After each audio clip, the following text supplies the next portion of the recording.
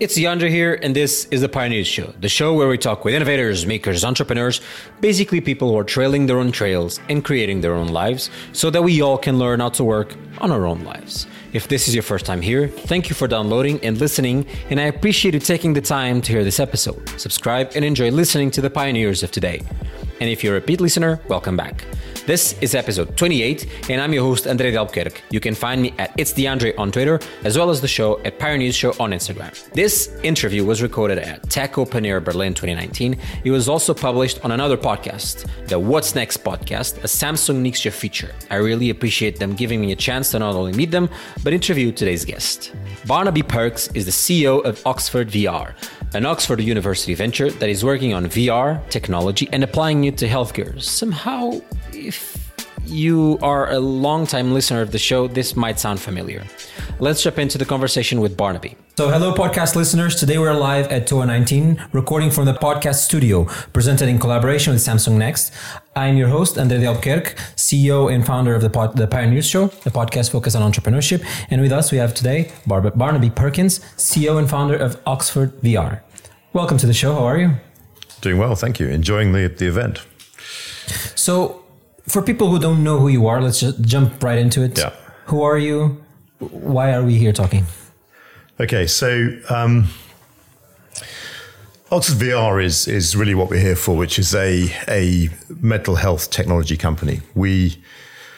I guess we're a little different from most tech companies in that our roots are in psychology. We develop psychological interventions that really work using VR technology. Mm-hmm. So that's kind of what we're here about now. But actually my background's a bit deeper than that. So my previous company pioneered a method of delivering cognitive behavioral therapy over the internet. So with patients and therapists being remote to each other. And it created a very different environment for patients. It enabled them to express themselves more readily. It enabled them to be more open, more honest, more candid. They kind of projected onto their therapist their ideal of what they wanted their therapist to be. So we learned a lot about how therapy works. But actually the thing that we really learned in that company was that the variation between therapists is really, really strong and so already significant. And so just because someone's qualified and accredited doesn't mean they'll deliver good quality therapy. And actually when you look at their transcripts, you'll see people who stick to protocol get great outcomes. People who don't. But it's very hard to manage that from a supervision perspective with a one-to-one private conversation. And so what we've done at Oxford VR is to protocolize the therapeutic intervention using a virtual coach. Now, the virtual coach has real benefits over a real life coach in that she never gets bored of being repetitive. Mm-hmm. She's really happy to just go through the process because a lot of the techniques we use require repetition and learning. You're challenging your intrusive thoughts, the thoughts that make you feel uncomfortable in certain situations. And so we use VR to really stimulate those intrusive thoughts in a virtual environment as if you're in the real world. But while you're doing that, you know that you're safe. You know you're in a virtual environment. So take our social avoidance program, for example. You'll be in a cafe ordering a drink or playing a game, catching bubbles out of a bubble machine with lots of people milling around you. You know you're safe. You know actually you're just in a VR headset in a lab. Whereas the other part of your brain, the bit that from your eyes is telling you that in fact, all these people are around. I'm feeling really anxious about this. I don't like being around people. I'm having to do this task in front of people. That's really challenging for me. So you have this sort of really nice paradox going on where you know you're safe, but actually you feel really unsafe. So you can start to challenge these intrusive thoughts that are making you feel unsafe. So that's the sort of the crux of what we're doing at Oxford VR. And by doing it in a really protocolized and repetitive way through this virtual coach. So the virtual coach takes you through tasks. She tells you what to do, who to interact with, when you go to the next room, what you're going to be doing. But she also explains to you how in doing this, you're challenging your intrusive thoughts. Mm-hmm. You're starting to think about why you respond in this way to the situation. And the refrain is often, are these thoughts really helping you or not? And of course, the more you think about it, the more you realize these intrusive thoughts aren't helping at all. They're actually holding you back and preventing you from interacting. Of course. And so you can, once you challenge them, you can overcome them and you can actually reverse what is normally a vicious cycle. You can break it and reverse it back into a virtuous cycle of being more engaged. And, so yeah, I mean, sorry, I've rambled off quite a long about Oxford VR here, but I mean, you asked about me and So my background, many years ago, so I'm in my 50s now, so I've been around technology and healthcare for a long time. I worked in biomedical engineering. So I did postgraduate in biomedical engineering science, worked in research in biomechanics, and developed products for children with special needs for a very long time in my early working life. So these were children with really complex physical and cognitive special needs who lacked the ability to take part in everyday classroom activities. And one of the key things about learning for children is they have to be able to learn to make wrong decisions, to make bad decisions, to do things that actually aren't necessarily the best thing. To learn if you do this, it's going to hurt somebody, for example. If you do things a different way, it won't hurt somebody. So you'll get a better response from the world. And if you can't move and you can't speak and you can't write, you're going to really struggle to do all of those things. So there's a huge psychology element to that technology. So we developed a lot of technologies that enable people to move and increase the range of freedom that they had, enable them to communicate through voice output communication aids. So these are very early days of I had a company in Cambridge back in the 90s where we were making small batches of single board computers, which seems crazy now. Because it's long before now it's just an iPad. But in those days we had to build from scratch of our own design a single board computer and package it in an office just outside Cambridge and ship these off to our customers. And of course they went wrong all the time and it was horribly unreliable. But so yeah, I've been around this field in many ways for a very long time. Well, thank you for the answer. And before we go on and talk a little bit more about your story, I would like to know something, and we'll be able to catch this more along the conversation. But basically you're treating the brain by tricking it. Yep. Isn't that, so you're creating there's a dissonant intelligence that you're having there, an issue that you know that you're safe, you know that you're unsafe. Isn't this overly stimulating the brain at some point? Because like you said, you know that you're safe, but at one point you're also feeling unsafe. So how does this work from a treatment perspective? How does one suffering from anxiety or any other mental issue in this situation that you know that you have two feelings, two thoughts at the same time? Isn't this something that can also add to more confusion to the brain or something? It's a very good point. I think it's how we try. I think tricking probably is the wrong term for this. Okay. We're getting the brain to see it from both sides. So the problem with somebody with an anxiety disorder, for example, is that, say it is a social anxiety issue and they don't like going to public places. There is nothing in that anxiety that's helpful to them. There's nothing in that anxiety that's real, actually. It's just they feel it's real and then it becomes real. So they avoid things. They withdraw. They don't do things. Now, in very extreme cases, that may mean that they don't seek medical help when they have a minor medical ailment. So they don't go to their doctor. They don't get treated. They become very ill. They may even die younger. So we're not really tricking. We're simply enabling people to see that there's another way of looking at this. And in the real world, it's kind of impossible to do that because when you immerse yourself, so for example, if I was really nervous about social situations, I'd be pretty unhappy in this podcast at the moment, being watched by however many people, a dozen people just over here, you grilling me with these questions, knowing I'm being recorded. This is all a total nightmare. And actually, if I really had a problem with that, one really good way to do it would be to practice it in a virtual environment where I've got pretend people here. Pretend avatars. And a pretend interviewer. Actually, I could suddenly realize that nothing bad was happening. All I had to do was talk about things I know about and everything's going to be okay. And we're doing exactly the same thing with our VR programs. So we're taking situations people find really difficult, but just helping to understand they're not difficult by making them feel safe. So if there's a trick, it's making them feel safe. But what's fascinating, I think, about the acrophobia program, the extreme fear of heights program that we developed first, we chose it for many reasons. One thing is actually there's a natural anxiety around heights, and this isn't an unhelpful, intrusive thought. This is actually a really helpful thought. If you're standing on the edge of a cliff, you really should be feeling as if it's quite a dangerous place to be, or crossing a rope ladder wherever else it may be. And what's, I think, fascinating about doing that is that I don't have a particular fear of heights, but I don't particularly like being on the top of cliffs, looking over them. But I've noticed the impact of doing the fear of heights program a number of times as we went through various iterations of it, has been that I am more comfortable in those situations, but I'm no less cautious. No less cautious at all. And what it actually also means, I think this is one of the big dangers we saw with fear of heights, that a lot of people develop this phobia when they have children. So they maybe have a certain anxiety around heights, but when they have children, they form a massive anxiety around heights because they can see their children in dangerous positions. And they have something to lose now as well. Something to lose, exactly right. And, that's one of the things that we all, those of us who have children, we learn to let our children go further to the edge. And in this program, you're simply doing the same thing with yourself. You're giving yourself more and more freedom to take more and more risk without taking any really dangerous risks. Interesting. And one of the things that you mentioned is earlier today is also the cycle. Yeah.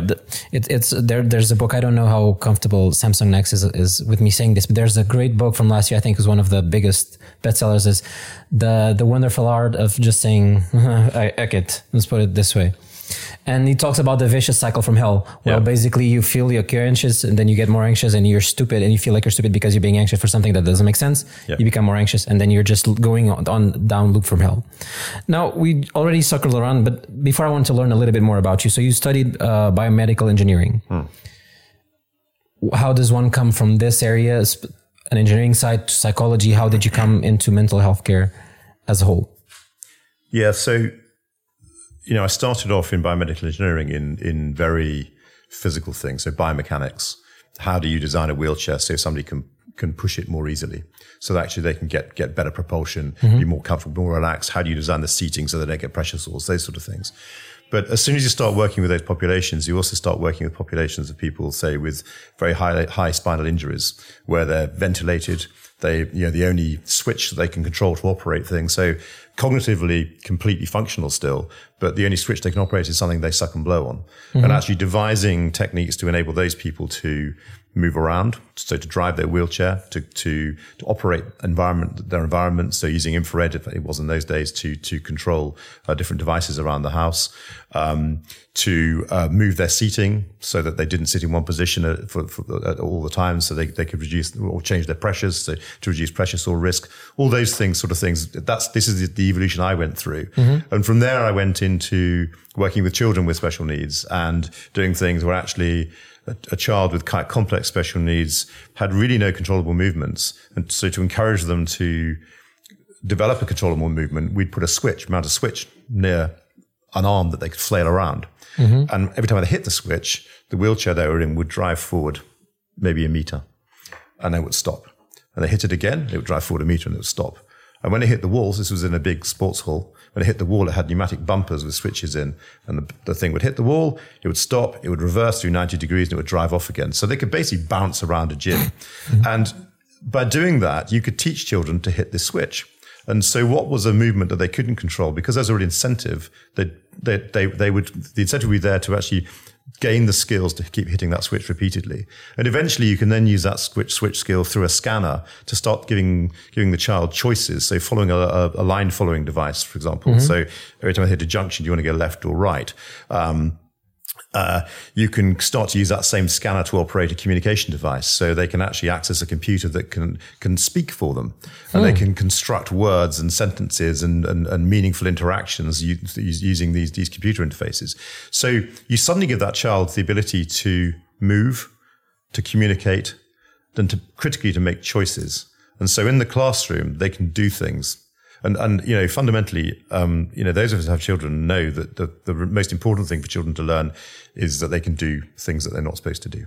And my children are particularly expert at this, by the way, doing exactly what they're asked not to do by their parents, for example.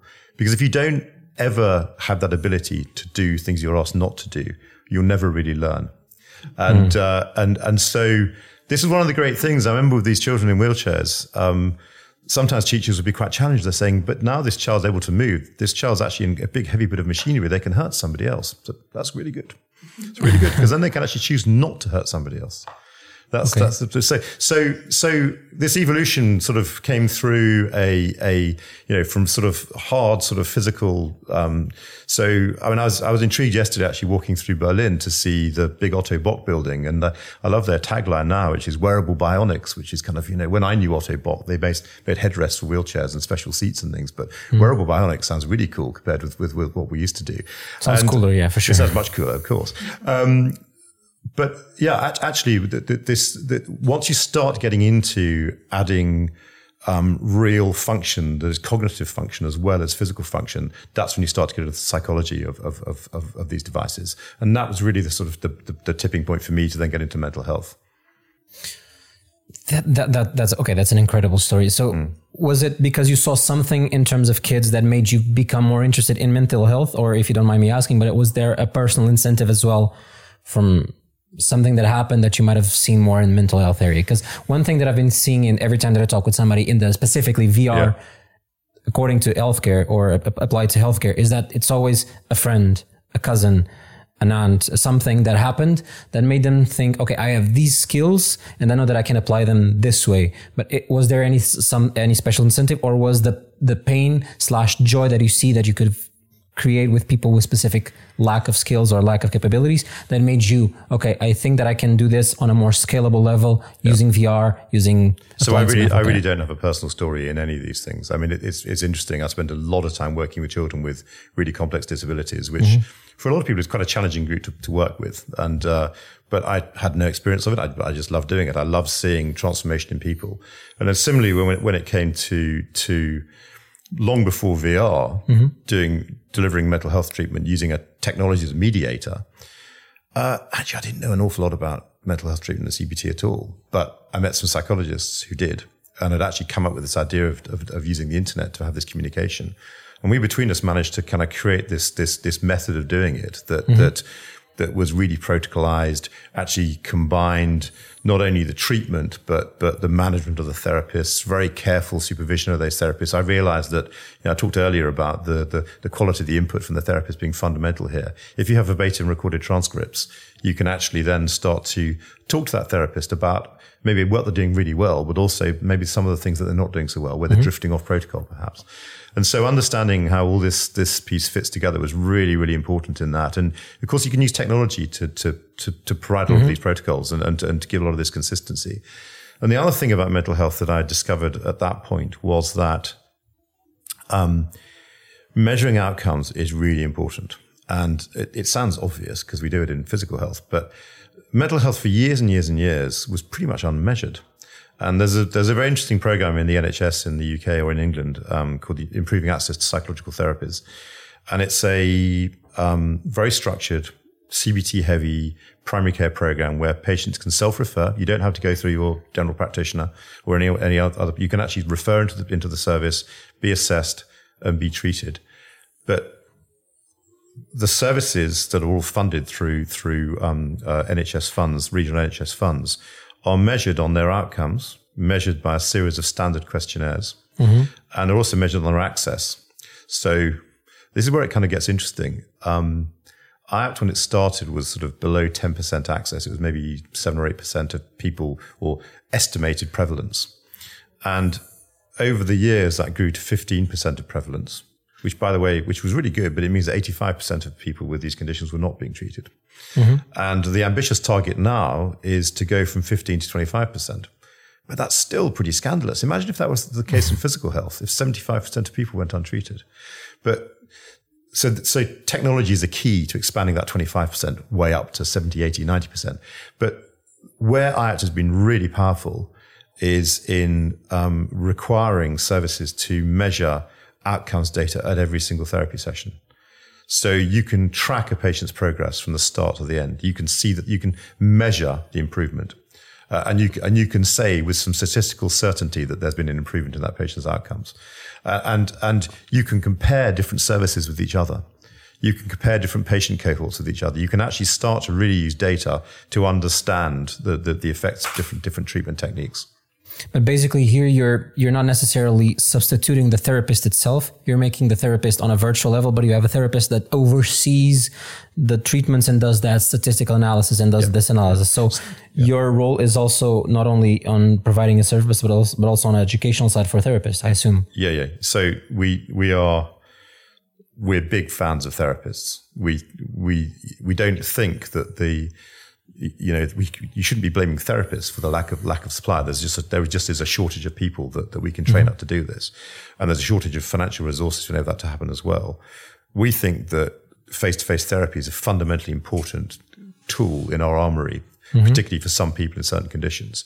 And in fact, There will be some people who will have a blended mix of, self-help tools, VR, and face-to-face therapy. That's a really important thing. Mm-hmm.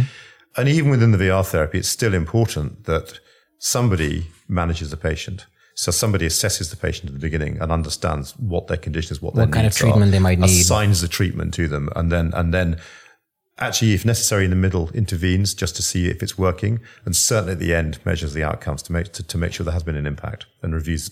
So one of the key things for a new treatment like the VR treatment is getting patient and clinician feedback to improve the product. Because the product that we release on day one, is not going to be perfect. We know that. Mm-hmm. And so if we're going to improve both user experience and clinical impact, we have to listen to it and learn from the data we get back from those patients and therapists.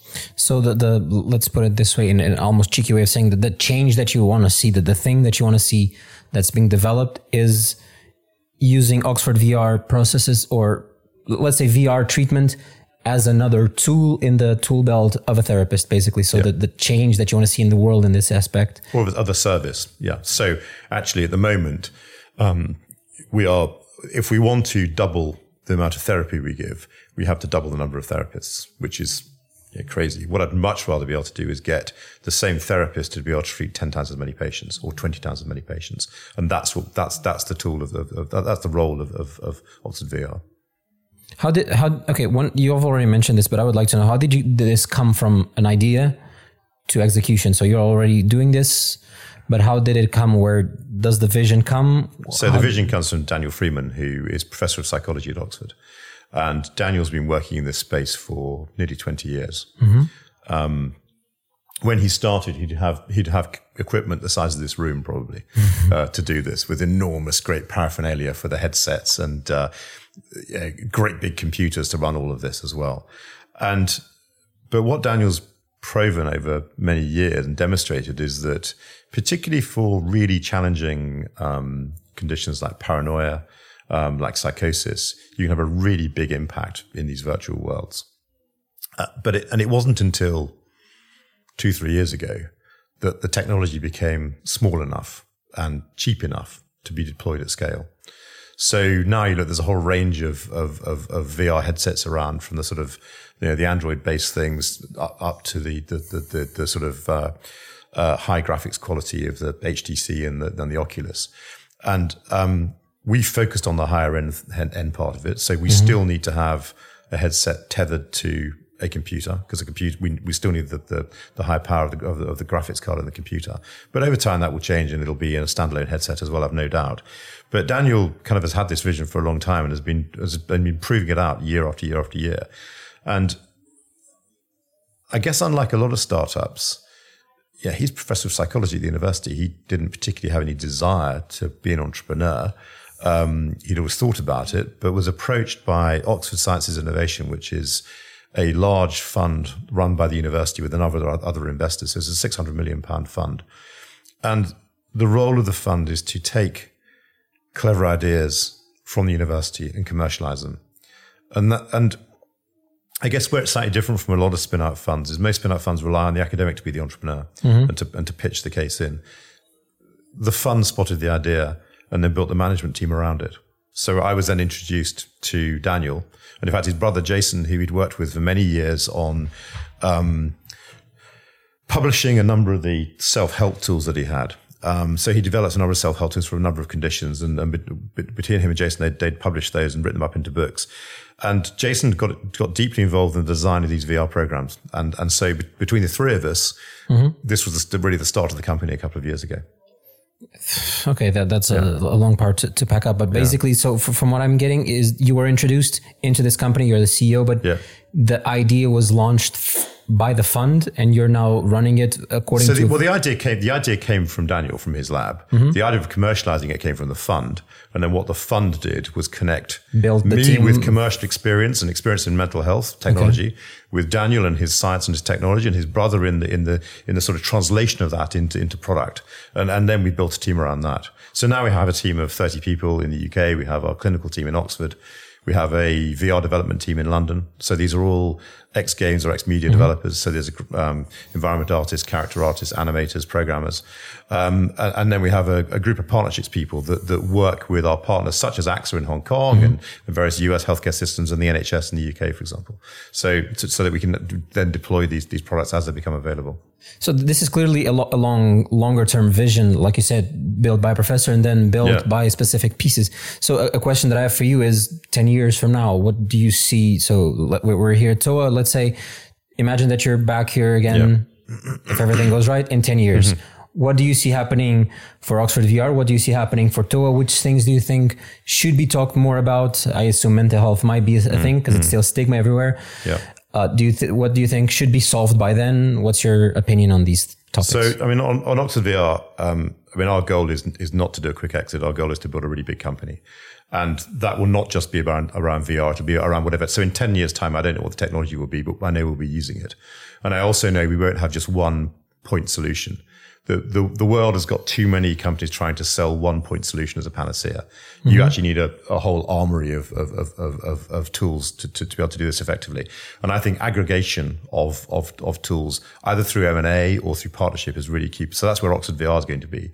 And I think we will transform mental health care. We'll be treating many, many more people. Stigma will be reduced. Many people will be coming forward and getting good treatment. For TOA, I mean,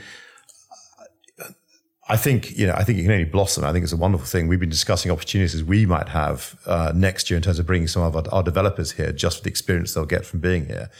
But one of the things about health that always really bugs me is that a lot of tech startups from a non-clinical background always choose to focus on wellness rather than health. And they choose wellness because it's less regulated. You don't have to deal with the CE mark and FDA approval, all that sort of stuff.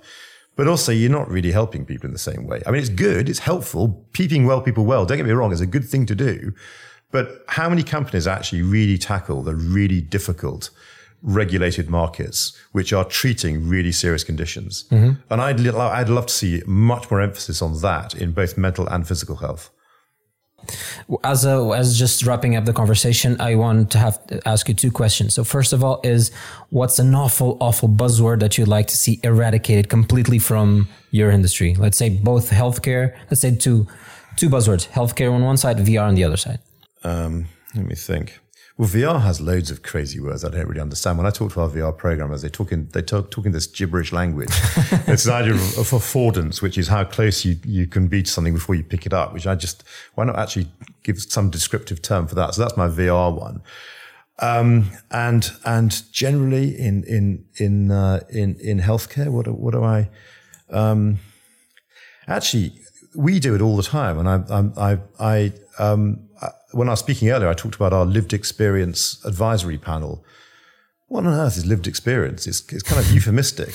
Actually, we should describe, these are people who have lived with a mental health condition. You shouldn't have to or just experience, but lived experience is like a sort of really weird. It's redundant, I think. It is redundant, yeah, quite. So any kind of construction like that, I'd love to get rid of.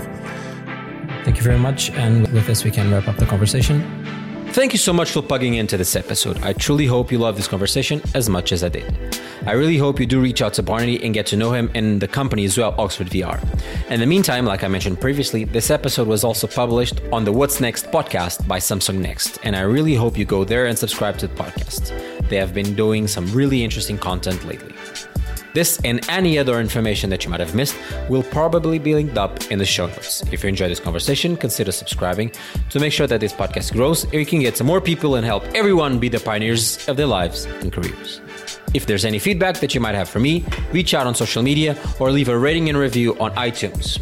A big thank you for Barnaby for his time, to the TOA team and the Samsung Next for arranging this conversation. Mula, a big shout out for DJ Rodia for the music of the Pioneers Show. So, till next time, talk to you later. Bye-bye.